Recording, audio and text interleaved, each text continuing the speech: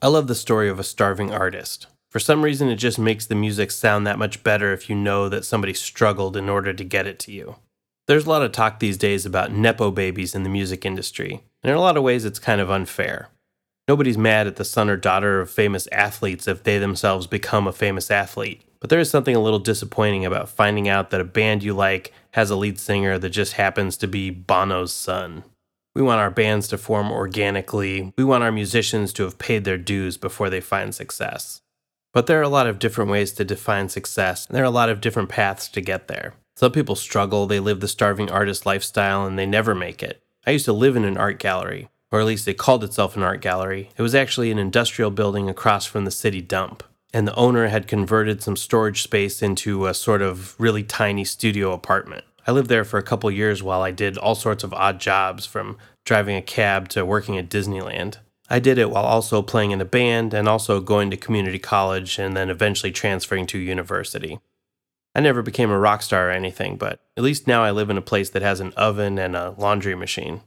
All that is to say that I relate to people who had to struggle to make it. And on today's episode, we have the stories of 3 artists who went to extreme lengths to make their dreams come true. The first story is about a group that traveled across the country to try to meet the one man who they thought could make their dreams happen. The second story is about a singer with a very famous backstory who years later revealed that her origin story was not exactly what we all thought it was. And the third story is about a musician who wanted a shortcut to success. And in a weird kind of way, he found it. Today's episode, 3 artists who would do anything to make it. I'm Patrick Hicks, and this is Good Measure. What keeps us together across time, across space? The fragile moments that could as well be lost, but we hold on. One of the most powerful motivators for an artist to succeed is to escape their circumstances. And this was certainly the case for a hip-hop group from Cleveland, Ohio that formed in 1991 that was originally called the Band-Aid Boys. The members of the group were Anthony Henderson, Brian Anthony McCain, Charles Scruggs, and his cousin, Stephen House. Later, Stephen's older brother, Stanley, would also join the group. All of the members grew up in extreme poverty, dealing with welfare, violence, crime. When they got older, they would sell drugs, commit robberies to survive, but would all find themselves bonding over their love of music. Of all the members of the group, Brian had the toughest upbringing. He had actually been born in Columbus, Ohio, but when he was 4 years old, he and his 2 sisters were kidnapped by his mother's boyfriend. They were held captive by him for 2 years.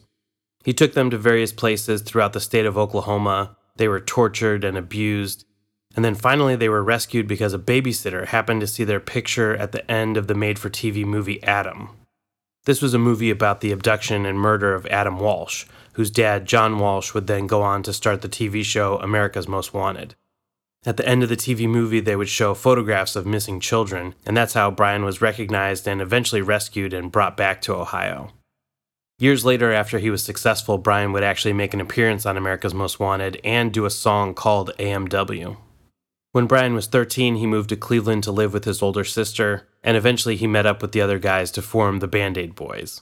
That name didn't last long. In 1992, Anthony, Stephen, Charles, and Brian would adopt the name Bone Enterprise.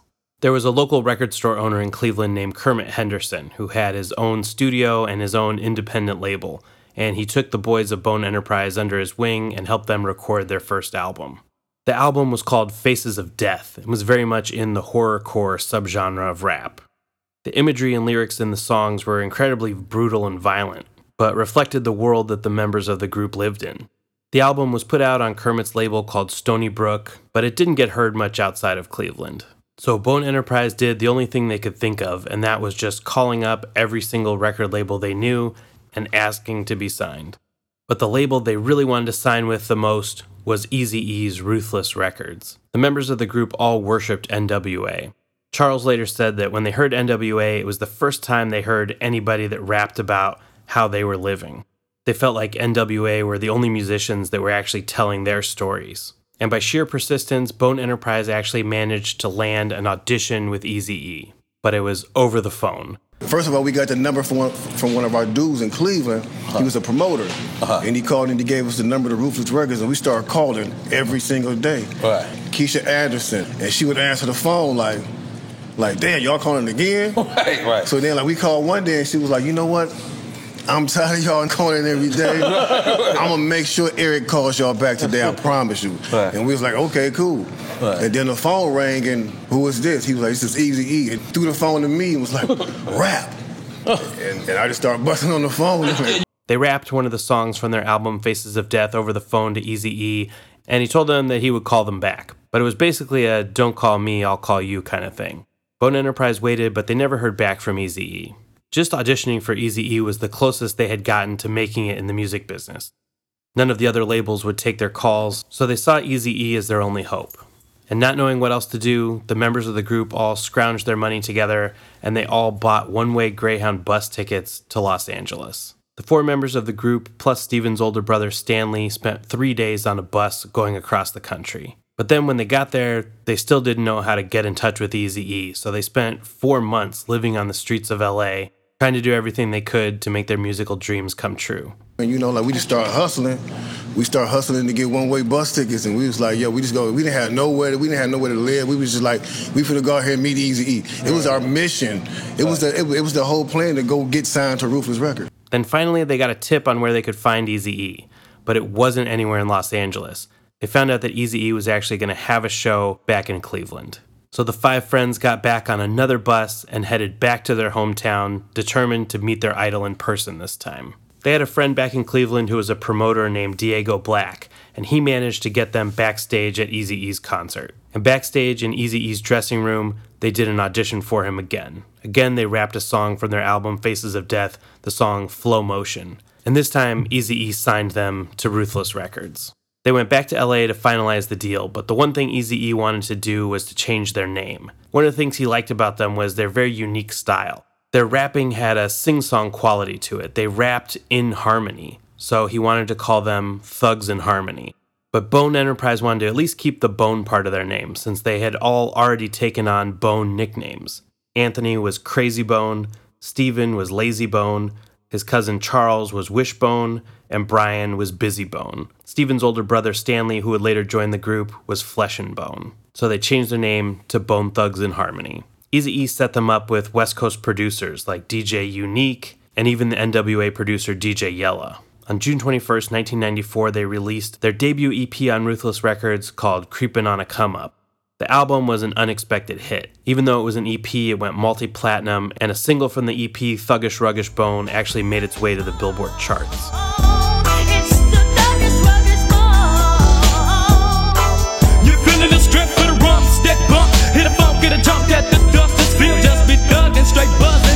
Thuggish Ruggish Bone featured a local Cleveland singer named Shatasha Williams on the hook, and it also had an intro by a pastor whose name was Calvin O. Butts.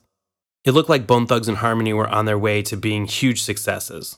Eazy-E was their mentor, showing them not just how to make hit records, but also how to navigate the music business. Then, as they were working on their next record, on March 26, 1995, Eazy-E died from complications due to AIDS.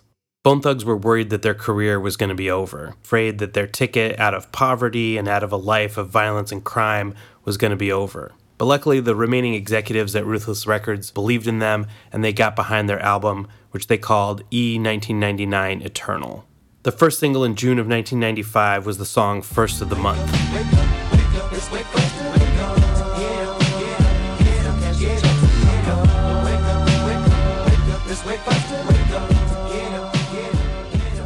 E1999 Eternal topped the charts and would end up going 4 times platinum.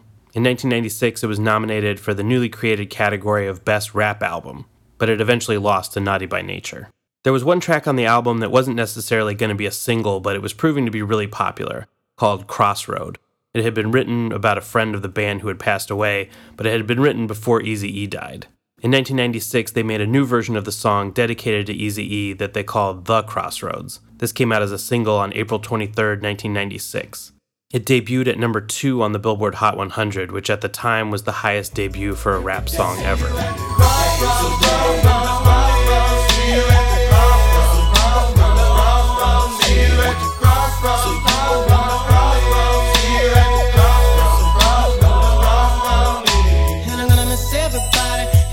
Bone Thugs and Harmony became one of the most successful rap groups of the 90s and one of the most influential rap groups of all time.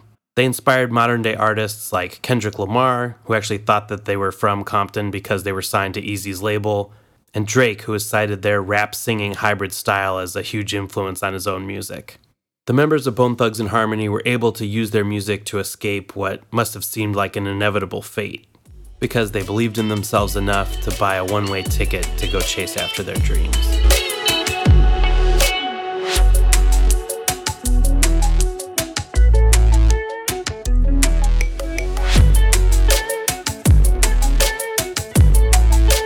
This next story is an origin story that I've known for something like 25 years, or at least I thought I did. I remember when this singer first came out, for some reason she was always presented alongside her origin story, in a way that not a lot of other artists were. There's not really any point in trying to obfuscate her identity for this story because she goes by her first name, she doesn't have a middle name, never used a different name. As far as I could tell, she never even really had a childhood nickname. But even if she did, as soon as you hear where she's from and how she got her start, you'll recognize her.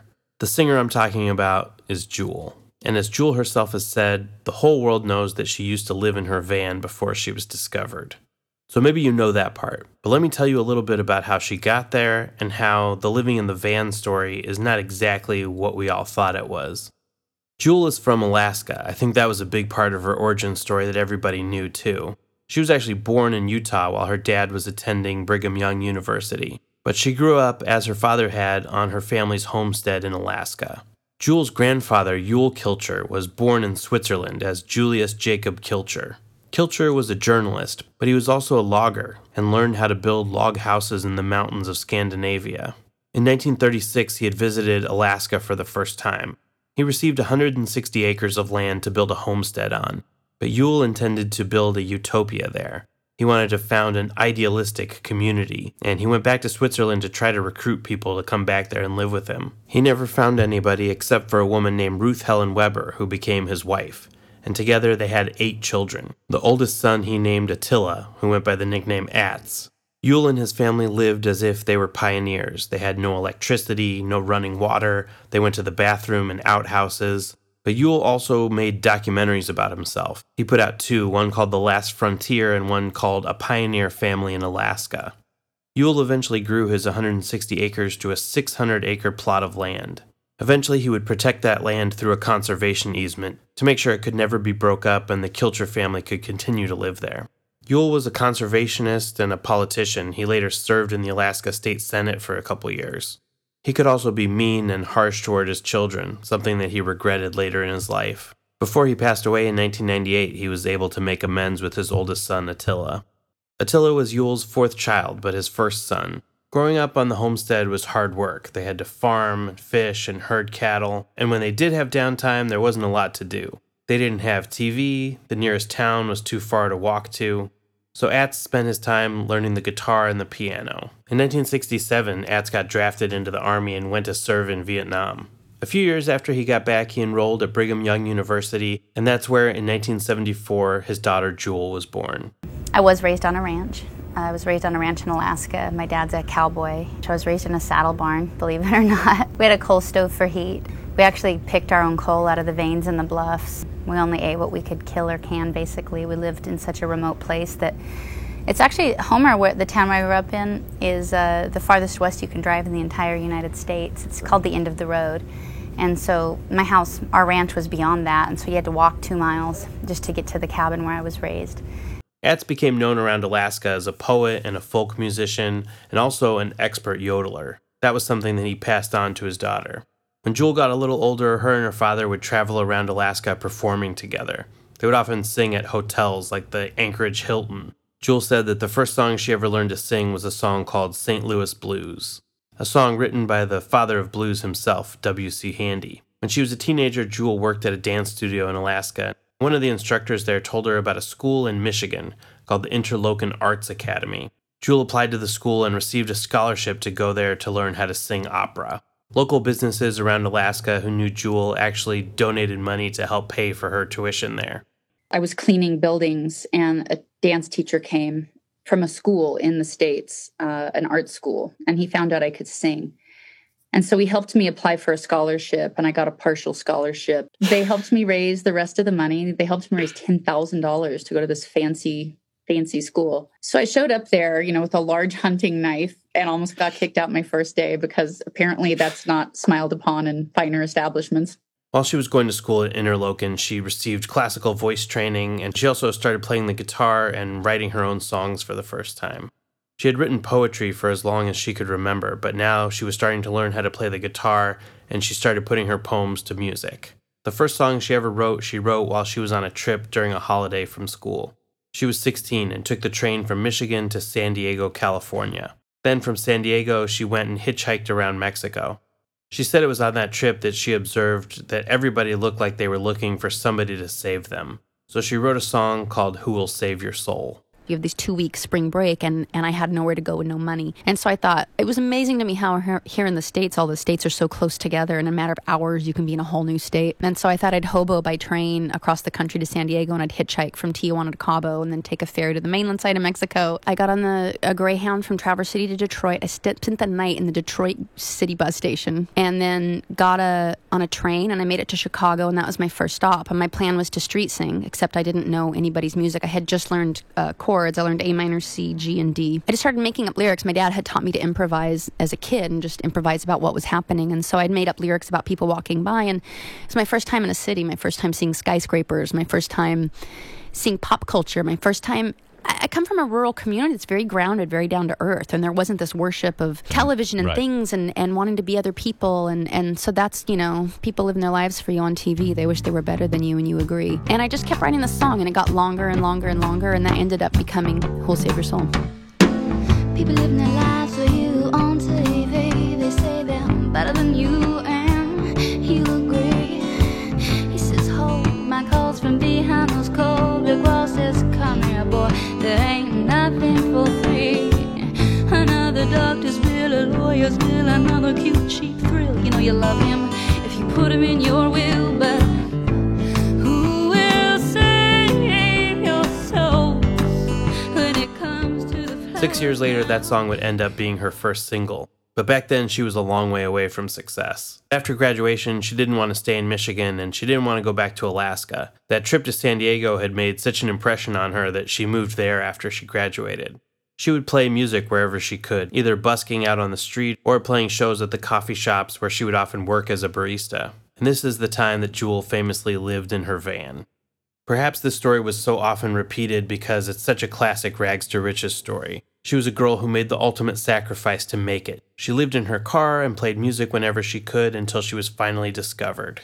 And so I started going down on the beach front in San Diego, and I'd sing street sing, and I'd tell people I'm singing at the Interchange coffee shop on Thursday night at 6:00. And 2 people came. It was 2 surfers that thought I was hot, I think. And the next night, then I would go sing all throughout town on the street corner. I'd say, hey, Thursday night, they knew where to see me. And it just grew. It went from 2 people to 4 people to 8 people to 40 to 80 to capacity to people standing outside watching me sing through the window. And I got discovered. Jewel didn't have enough money to record a demo, but bootleg recordings of her at coffee shops had started making the rounds in San Diego. She got a little bit of a local following, and her bootleg recordings were even played on the radio down there. There was a band in San Diego called Rust, and their lead singer, John Hogan, saw Jewel playing at a coffee shop. Rust was managed by this woman, Inga Weinstein, and in August of 1993, Inga saw Jewel perform at a place called the Interchange Cafe in San Diego and immediately signed on to be her manager. In addition to managing, Inga was also the vice president of productions at Paramount, so she had some serious connections in the music business. She drummed up enough buzz that there was a bidding war for Jewel, and she eventually signed with Atlantic Records. I went ahead and signed the record deal. I turned down the advance. I turned down $1 million bonus as a homeless kid. But I took the biggest back end anybody had ever been awarded. If I sold records, I was going to make a shit ton. And it meant I had to put myself in an environment and in a position to win as a singer-songwriter and as a folk singer, no less, at the height of grunge. The odds of that working, I knew, were really slim, and I felt like the bidding war over me was just much more of a dick contest between all the labels. I didn't think it necessarily had to do with my talent. I thought I was talented, but I thought the odds were still really, really against me. And I had to put myself in a position to be able to weather the fact that my first album may not be successful. Some of the songs from Jewel's debut album, Pieces of You, were actually recorded at the Interchange live in 1994. But for the rest of the album, Jewel went to record at Neil Young's studio, called Broken Arrow Ranch in Redwood City, California. For the songs recorded at Neil Young's ranch, she even got to have Neil Young's backup band, the Stray Gators, play on her songs. The album contained songs that Jewel had written as a teenager, between 16 and 19. She was only 21 when the album was released February 28, 1995.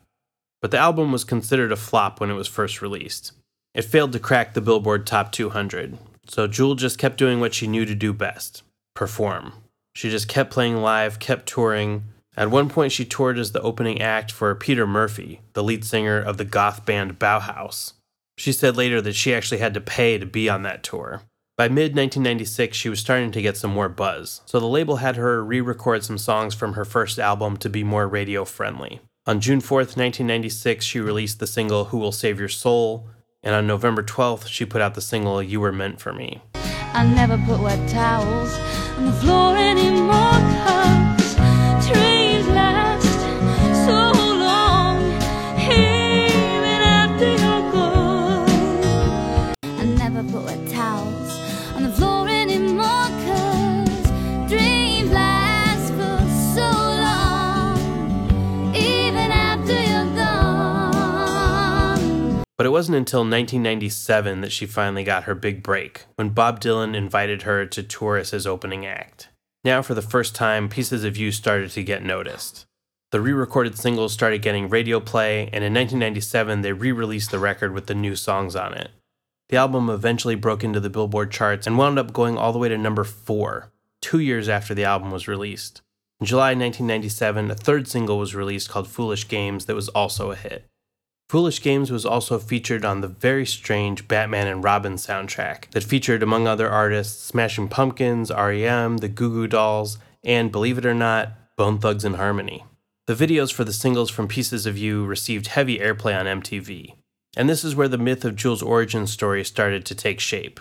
Every time you heard about Jewel, you also heard that she was a yodeler from Alaska who had lived in her van while playing in coffee shops. But years later, Jewel actually clarified that living in her van was not some kind of starving artist chasing her dream thing. She said that she was living out of her van out of necessity. One of her bosses had tried to sleep with her, and when she said no, he withheld her paycheck from her, she couldn't afford rent, and she ended up homeless.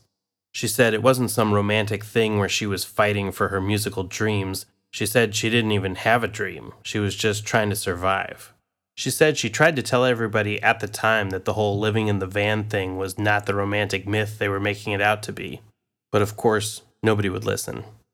Jewel continued to face a lot of sexism throughout her career.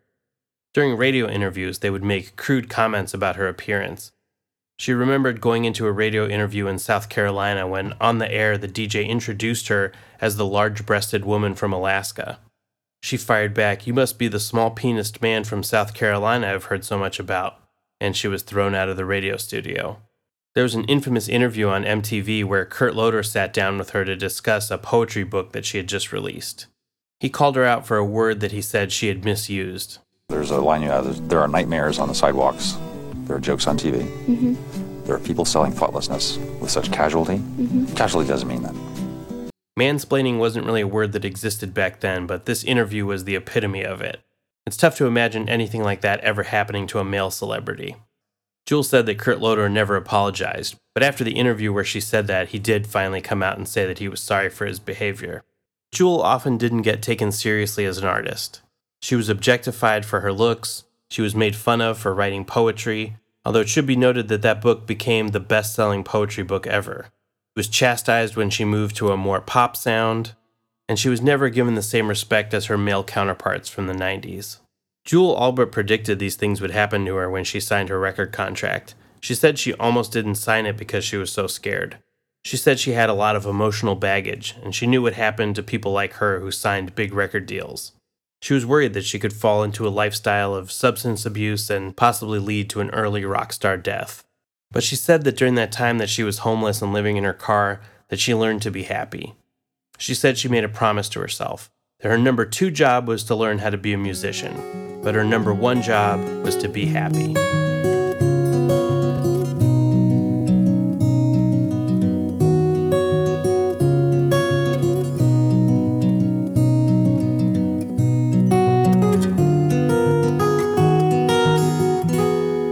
If our first story was about a group who embodied the trope of doing anything to make it, and our second story was about an artist who actually subverted that trope, our third story is about an artist who embodied the philosophy of fake it till you make it. And even though they never really did make it, their story is a fascinating one.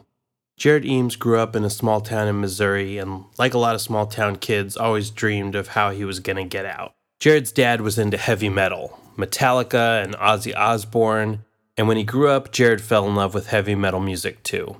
He started playing guitar at 10 years old and practiced obsessively. His older brother Scott was also into heavy metal, so of course, when they grew up, they started a band together. The Eames brothers were into much more extreme music than their dad. They loved black metal and death metal, bands like Behemoth, and they started their own black/death metal band that they called Satith. The band tried to do everything the traditional way to make it. They practiced, they played shows, they sent their demos to record labels, but nothing ever really took off with the band. And also, Jared and Scott couldn't stop fighting. They fought over the musical direction of the band, and also Jared's attitude. Scott said that when Jared would step off the stage, he would never drop his stage persona. Eventually, Jared quit the band, and he moved with his girlfriend, who would later become his wife, Kelsey. He moved to the place where so many musicians move to make their rock star dreams come true, Hesperia, California. It was 80 miles from Los Angeles, but it was the closest that they could afford. When they got there, Kelsey started working, but Jared lived off of his savings and focused exclusively on his music. He didn't talk to his brother or his parents again. They wouldn't find out what happened to him until 6 years later when his story was all over the internet. Jared created a new solo project, a band he called Threatin, Threatin. He also started calling himself Jared Threatin. In this new solo project, he would play all the instruments himself, the guitar, the bass, the drums, and do the singing. I knew from a young age that I was going to be a solo artist. Much quicker for me to just go into the studio, record all the instruments myself, than it is to bring in my backing band to perform those things. The songs on the album are going to highlight the different instruments and the different things I could do on the different instruments. And the new music he started making was a far cry from the extreme metal he had played back in Missouri. An engineer named Greg Calby, who Threatin paid to master his album, said that the sound was pretty retro cheesy, like something from 1987. Jared said that he spent over $10,000 recording his album that he called Breaking the World. The song he wanted to be his big single from the album is a power ballad called Living is Dying. I will take no more. Don't look back. I will take no more. Don't look back. Living is dying. In 2018, with Threatin's Breaking the World record done, Jared decided that it was time to tour. Now, normally a new band would try playing some local shows first, but Jared decided he wanted to skip that step. He wanted to go straight into booking a 10-show tour across Europe. Jared did manage to sell a couple hundred copies of his album, but certainly not enough to book a headlining tour across Europe. So how was he going to pull that off? Well, Jared had to get creative. Joe Pranera was a metal guitarist who lived in Las Vegas, and he had posted some videos of himself playing the guitar online. And one day he got a Facebook message from a woman named Lisa, who worked with a company called Aligned Artist Management. She told him that she had a great opportunity for him and that he should come to LA to audition. She told him he would be joining a band that was going to be doing a big tour of Europe. It didn't pay a lot. It would be a flat fee of $300 for the tour, but it would be all expenses paid. Joe figured it would be a good experience, so he went, passed the audition, and for 3 months would travel to Jared Threatin's house every other weekend to rehearse for the tour. As he got closer to time to fly to London, they spent every day rehearsing. It was Jared Threatin on vocals and guitar, Joe Pranera on guitar, bassist Gavin Carney, and drummer Dane Davis. All the hired musicians were told the same thing, that it would be all expenses paid and they would get $300 on top of that. But then 2 days before they were supposed to leave, they found out that the $300 was actually meant to cover their food and expenses for the whole trip. When they got to the first venue, a place in London called the Underworld, there were only 7 people in the audience, and they were the opening band and their friends. The band and the people at the venue all thought it was very strange that nobody was there. But Jared and his wife Kelsey, who came along on the trip, didn't seem concerned. They blamed the venue for poorly promoting the show. But then the next night, the same thing happened again. The band played 6 shows: London, Newcastle, Glasgow, Scotland, Bristol, Manchester, and Birmingham. On November 9th, they got to Belfast in Northern Ireland, where they were going to play their 7th show at a venue called the Empire Music Hall, And that's when the articles started coming out about the tour, that the whole thing was a hoax. Jared threatens hired band members all quit the band. None of this should have happened, and I just want, first and foremost to let everyone know that Joe, Gavin, and I, we had no idea. We were blindsided by everything that came up on Friday. It's shocking, and we're trying to wrap our heads around, what happened. I know that there's a lot of questions right now. I myself have questions. I honestly, such a surreal, strange thing that has happened with this tour. They canceled the show in Ireland and the remaining shows in France, Italy, and Germany. It turned out that the woman Lisa, who had messaged Joe Pernura on Facebook and said she was part of Aligned Artist Management, was actually Jared. There was no Aligned Artist Management. So that's how he got the musicians. But how did he book the tour? How did he fool all these venues across Europe into booking his band that nobody had ever heard of? Jared had created an intricate web of fake companies, fake fans, and fake videos. He approached venues through a fake booking company that he called Stage Right Bookings. He made up a fake record label called Superlative Music Recordings that even had their own website. He put himself on a fake record label and listed his name along real bands like Material Issue, Braid, the Box Tops, and the Cars. He wrote an entire fake history for the label, saying that it was founded in 1964 after the appearance of the Beatles on The Ed Sullivan Show. He writes the whole history going through disco all the way to grunge. When people started digging into these fakeries, they saw that some of these went back to 2016, so he had been planning this for years. He gave himself fake press coverage in fake newspapers like Top Rock Press. He made up a fake award to give to himself, the Top Rock Artist of the Year award. And of course, he gave himself his own Wikipedia page. But he also made fake live videos where it seemed like his band was playing to huge amounts of fans. He bought fake followers on Facebook and other social media platforms. And it all worked. It was enough to trick these venues into booking a band that they thought was an established artist with an established fan base, but really was just a guy in LA who really wanted to live out his rock star dreams. 2 of the band members had to find their own flights back to the States. They would later sue and win a lawsuit against Jared and his wife Kelsey in small claims court. They won because Jared and Kelsey didn't actually show up. When the hoax was uncovered, it caused a media sensation. There were articles everywhere. It was all over social media. And when Jared finally broke his silence, he made it seem like this was exactly what he had planned all along. He gave interviews stating that Andy Kaufman was his favorite comedian, that he had meant to create a villain persona like a Marilyn Manson, and that the whole thing was a publicity stunt and an art project. He would later tweet, "I turned an empty room into an international headline. If you're reading this, you're part of the illusion." After the hype died down, it seemed like we might not hear from Jared again, and then the news came out that he was looking for a new guitar player. In a post with the headline, "Who Wants to Go to London?" he said he was looking for another guitarist and then listed a bunch of requirements. Among the requirements were, you cannot live with your mother. You can't be someone who thinks high-fiving is ever okay. You can't have ever said lol out loud.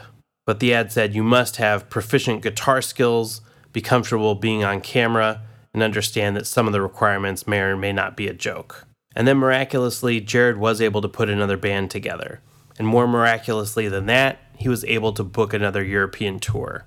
Cashing in on the infamy of his hoax, he went and played another show at Underworld, the place he had first played in London to 7 people. He booked the show for exactly 1 year after his initial performance. This time, about 50 people showed up, but most of them were journalists who left after a couple songs. The people that did stick around were mostly there just to make fun of him or see the spectacle.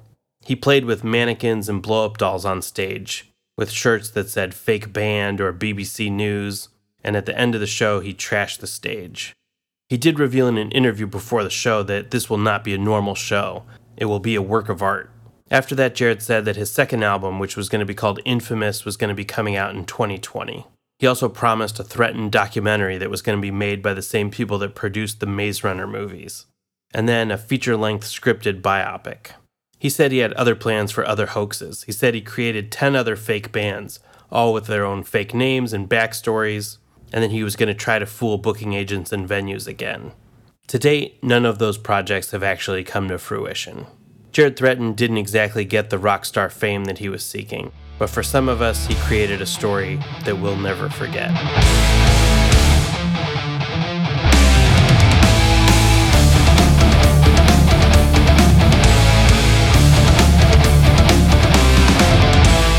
And one more thought for good measure. A story that I have always liked about an artist going to extreme lengths to get signed was about the rapper J. Cole. J. Cole had made it his goal to work with Jay-Z. He even had a shirt made that effectively said, "One day I will produce for Jay-Z." J. Cole was living in New York, going to St. John's University, and he heard that Jay was going to be at his New York City recording studio working on the album American Gangster. So J. Cole stood outside the studio with a demo tape in his hand. He said he waited outside in the rain for 2 hours.